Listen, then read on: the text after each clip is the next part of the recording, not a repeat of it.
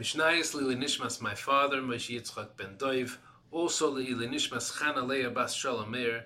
Today is also Lili Nishmas Blima Bas Reb Tzvi Doiv. Aleh Shalom, my Shver's mother, whose yahrzeit was yesterday. And it's also L'Schus Refuah Shalema for Kol Chayei Am Yisrael. Today we're up to Maseches Bab Metziah, Perek Daled Mishna Yud, and we had been talking about Ainoas Moming, when somebody raises up the prices of something beyond what it's supposed to be raised.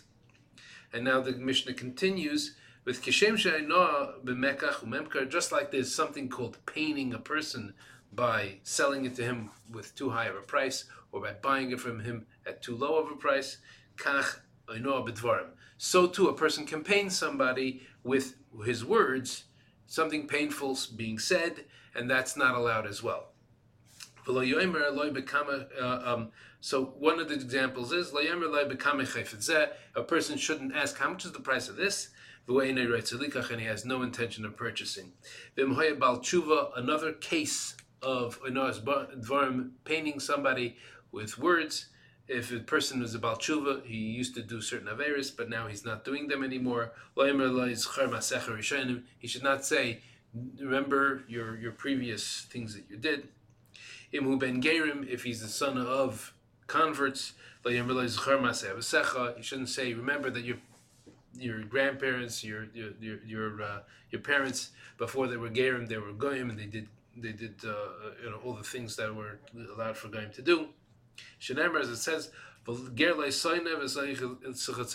person who's a convert, you should not pain, and you should not put him down. You should not make him have any kind of pressure, lachatz.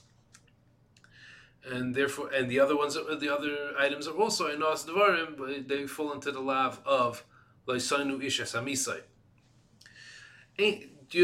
Mishnah Yud Aleph, Ein Ma'arvin Paris beParis. A person should not mix two different qualities of Paris together. Afilu Chadashim b'Chadashim, even new ones with new ones.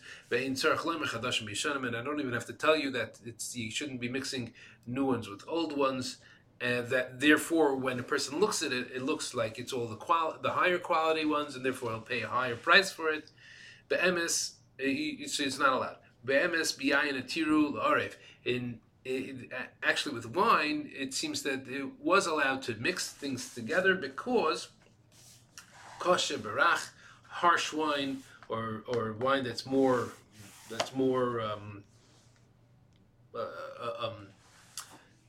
difficult. In those days, the wines were very, very strong. So strong wines, berach, with a weaker wine, because that makes it able to be drank. It brings it up in value and in quality. In fact, in those days, they used to also have to water down the wine before they would be able to drink it. And at the bottom of the barrel of a wine, once it's made, there settles down these little hard pieces that just come out of the actual wine-making process, and they're called lees. So you can't mix the lees of a different barrel with the barrel of another wine. In other words, lees is a natural process. It comes out. It can be mixed. When a person buys wine, he understands that he gets a certain amount of lees together with his wine. However, you shouldn't be mixing from a different barrel more lees into this wine, because it's not going to be able to be used. You can't mix different barrels' wine, lees of wine, with this barrel's wine. Right? So let's go back for a second. We were talking about harsh wine together with a weak wine, that both can get mixed into the same barrel and then sold together. Now here we have two wines, and over here he's mixing the two down so that it should suddenly become that he has double the amount of lees in one jug that he's selling. But what he can do is nice and light as shmarav. He could give the amount of lees that belonged to that to that wine. In other words, from this barrel, if you take the normal amount of how many is the lees of a barrel, and you put that percentage into the jug of wine that you're selling. Mishna is arav mayim b'yenoi. So what happened if somebody, by mistake or whatever, for whatever reason, water got mixed in? Now, normally water has to be mixed into wine to be able to make it drinkable. But when it's sold in its full strength, and therefore a person knows that he's buying a certain amount of wine, that he'll be able to have even more than that to drink because he has to water it down. But Mishna is arav mayim b'yenoi, a person who already has water mixed in, and therefore he's selling it as drinkable wine, it's already been watered down. He should not he's not sell it in his store. If he has a wine store, he cannot sell it to a person. Only if he told the person who's purchasing it, this is a watered down wine. It's already been pre-watered, for you, and therefore he lowers the price of it because it has less drinkable wine. It's not going to be It's not going to need to be diluted later.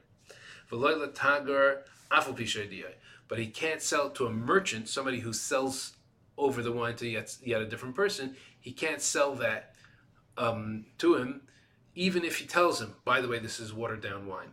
The reason why is because that person who's a merchant, right? So he's got a store, let's say, and he sells wine in his store. Now he's purchasing wine from the farmer. So the farmer is the one who had got watered down in. He's buying watered down wine from the farmer, and now he's selling it in his store. How do I know that he's not going to misrepresent this wine to his customers, and he's going to tell them that it's watered down? It was so uncommon that it's not to be taken as a normal thing that somebody would tell it over. That the only reason why he would have that in his store is to mislead people, not to tell them that it's got water in it. But makom shenagu lahatal mayim biyayin, places where it was what they sold was actually watered down wine already, then yetilu. Then those are the places that you can actually sell it to a merchant, and he can actually sell it in his store. Yashikayach, and have a great day.